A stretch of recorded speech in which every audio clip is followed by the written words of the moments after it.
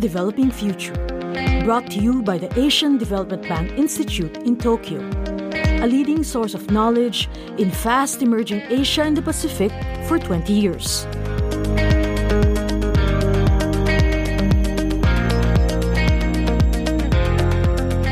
Protectionism is rearing its head following the global trade slowdown of 2016 and the collapse of a key multilateral trade pact. But forecasts are for a rebound in merchandise trade this year to 2.4% from 1.3% last year and as much as 4% in 2018. Gitanjali Nataraj of India's Institute of Public Administration told a recent Asian Development Bank Institute seminar that the outlook was good. The world trade scenario looks pretty positive for this year and the next year, even though there are a lot of developments which are anti-trade, there are a lot of rising protectionist tendencies in the world, a lot of countries moving towards protectionism. But even then, the global trade scenario looks pretty positive for this and the next year. Protectionism is evident in the United States and in the European Union. Ms. Nataraj said blaming aggressive nationalism, Brexit, by which the United Kingdom will withdraw from the European Union, and the election of Donald Trump as President of the United States. This has led to uncertainty in emerging economies of Asia. The U.S., since pulling out of the long-negotiated Trans-Pacific Partnership, or TPP initiative of former President Barack Obama, is looking more at bilateral deals than multilateral agreements. The outcome of Mr. Trump's strategy is uncertain, Ms. Nataraj said. The TPP, which took 7 years to negotiate, involves Australia, Brunei, Canada, Chile, Japan, Malaysia, Mexico, New Zealand, Peru, Singapore, the United States, until January 2017, and Vietnam. It was the largest trade agreement in history. She said that while the People's Republic of China was regaining growth, world trade might contract if the U.S. doesn't change its stance and continues to build protectionist walls. Protectionism makes alternative trade pacts such as the Regional Comprehensive Economic Partnership Agreement in the automotive sector more attractive as countries take steps to revive the now defunct TPP. The partnership is led by the Association of Southeast Asian Nations, or ASEAN. So is bilateralism the way ahead for the US and many other countries? We don't know whether the US can sustain this.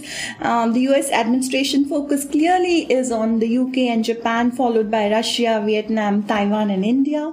The TPP was signed in February 2016 by 12 countries. Ms. Nataraj called it one of the most comprehensive regional agreements, involving long and painful negotiations toward compromise on a wide range of trade and trade-related issues. China was not involved, the U.S. preferring to wait until the rules were established before inviting it to join, so it would not dominate the talks. And then, one of the first acts of President Trump was to quit the deal. Despite US's withdrawal from the TPP, you see that many countries, the other member countries, 11 of them, are determined to salvage the benefits of the agreement and are working to develop alternative approaches to bring the trade deal into force. It's a very, very high standard agreement, probably the first of its kind in the world, covering, as I said, a whole gamut of areas, including competition policy, government procurement, investment issues, intellectual property rights, standards in various sectors, and therefore it's unfortunate that the agreement hasn't gone through because the United States has withdrawn from it. So what is going to be the effect of this? Many countries which are banking on the TPP, what are they going to do? For instance, Vietnam, which is one of the smallest economies in the TPP, what is it going to do without the TPP? Because it was depending on it very hugely. And therefore, now it has to focus on its relationship with the United States, headed by Trump, to continue its successful growth, trade, investment, and reform policies. Japan has picked up the baton and is trying to save the TPP without the U.S. and is open to inviting China and the Republic of Korea, initially excluded from the negotiations, to join late-stage talks. Some members are shifting back to bilateral deals with the U.S. The remaining 11 members appear to agree with Japan's position and are seeking to revive the TPP with a clause that would allow the United States to rejoin the agreement when it is ready to do so. So the other countries are very keen to go ahead with the TPP without the US, and of course they will make a provision in the TPP that if the United States wants to join at a later date, it could do so. The Asian Economic Region is scrambling to build alternative multilateral and bilateral trade agreements, but none will have the consensus of or be as comprehensive and expansive as the TPP. One that is growing in popularity is China's One Road, One Belt initiative, a 21st century land and sea Silk Road linking Asia through Central Asia to the European Union and expected to involve 60 economies accounting for 40% of global GDP.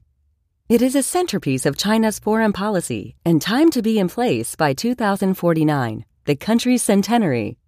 Economists say it will relieve the pressure of overcapacity on China's economy by allowing it to spread its production base and bypass protectionism by importing and exporting finished products. Of concern is how much China will benefit from getting around protectionist measures. The main question for participants being, what's in it for us? China is dangling investment in fledgling sectors and technology transfer, leveraging its massive foreign reserves against future shared growth.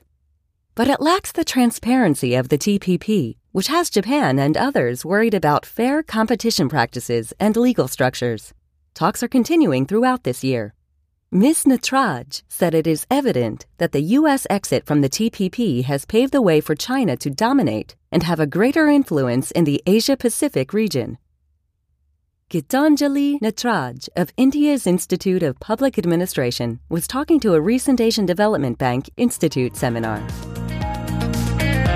This has been Asia's Developing Future, brought to you by the Asian Development Bank Institute in Tokyo. See the show notes for the transcript and related material. For more information about us, please visit adbi.org.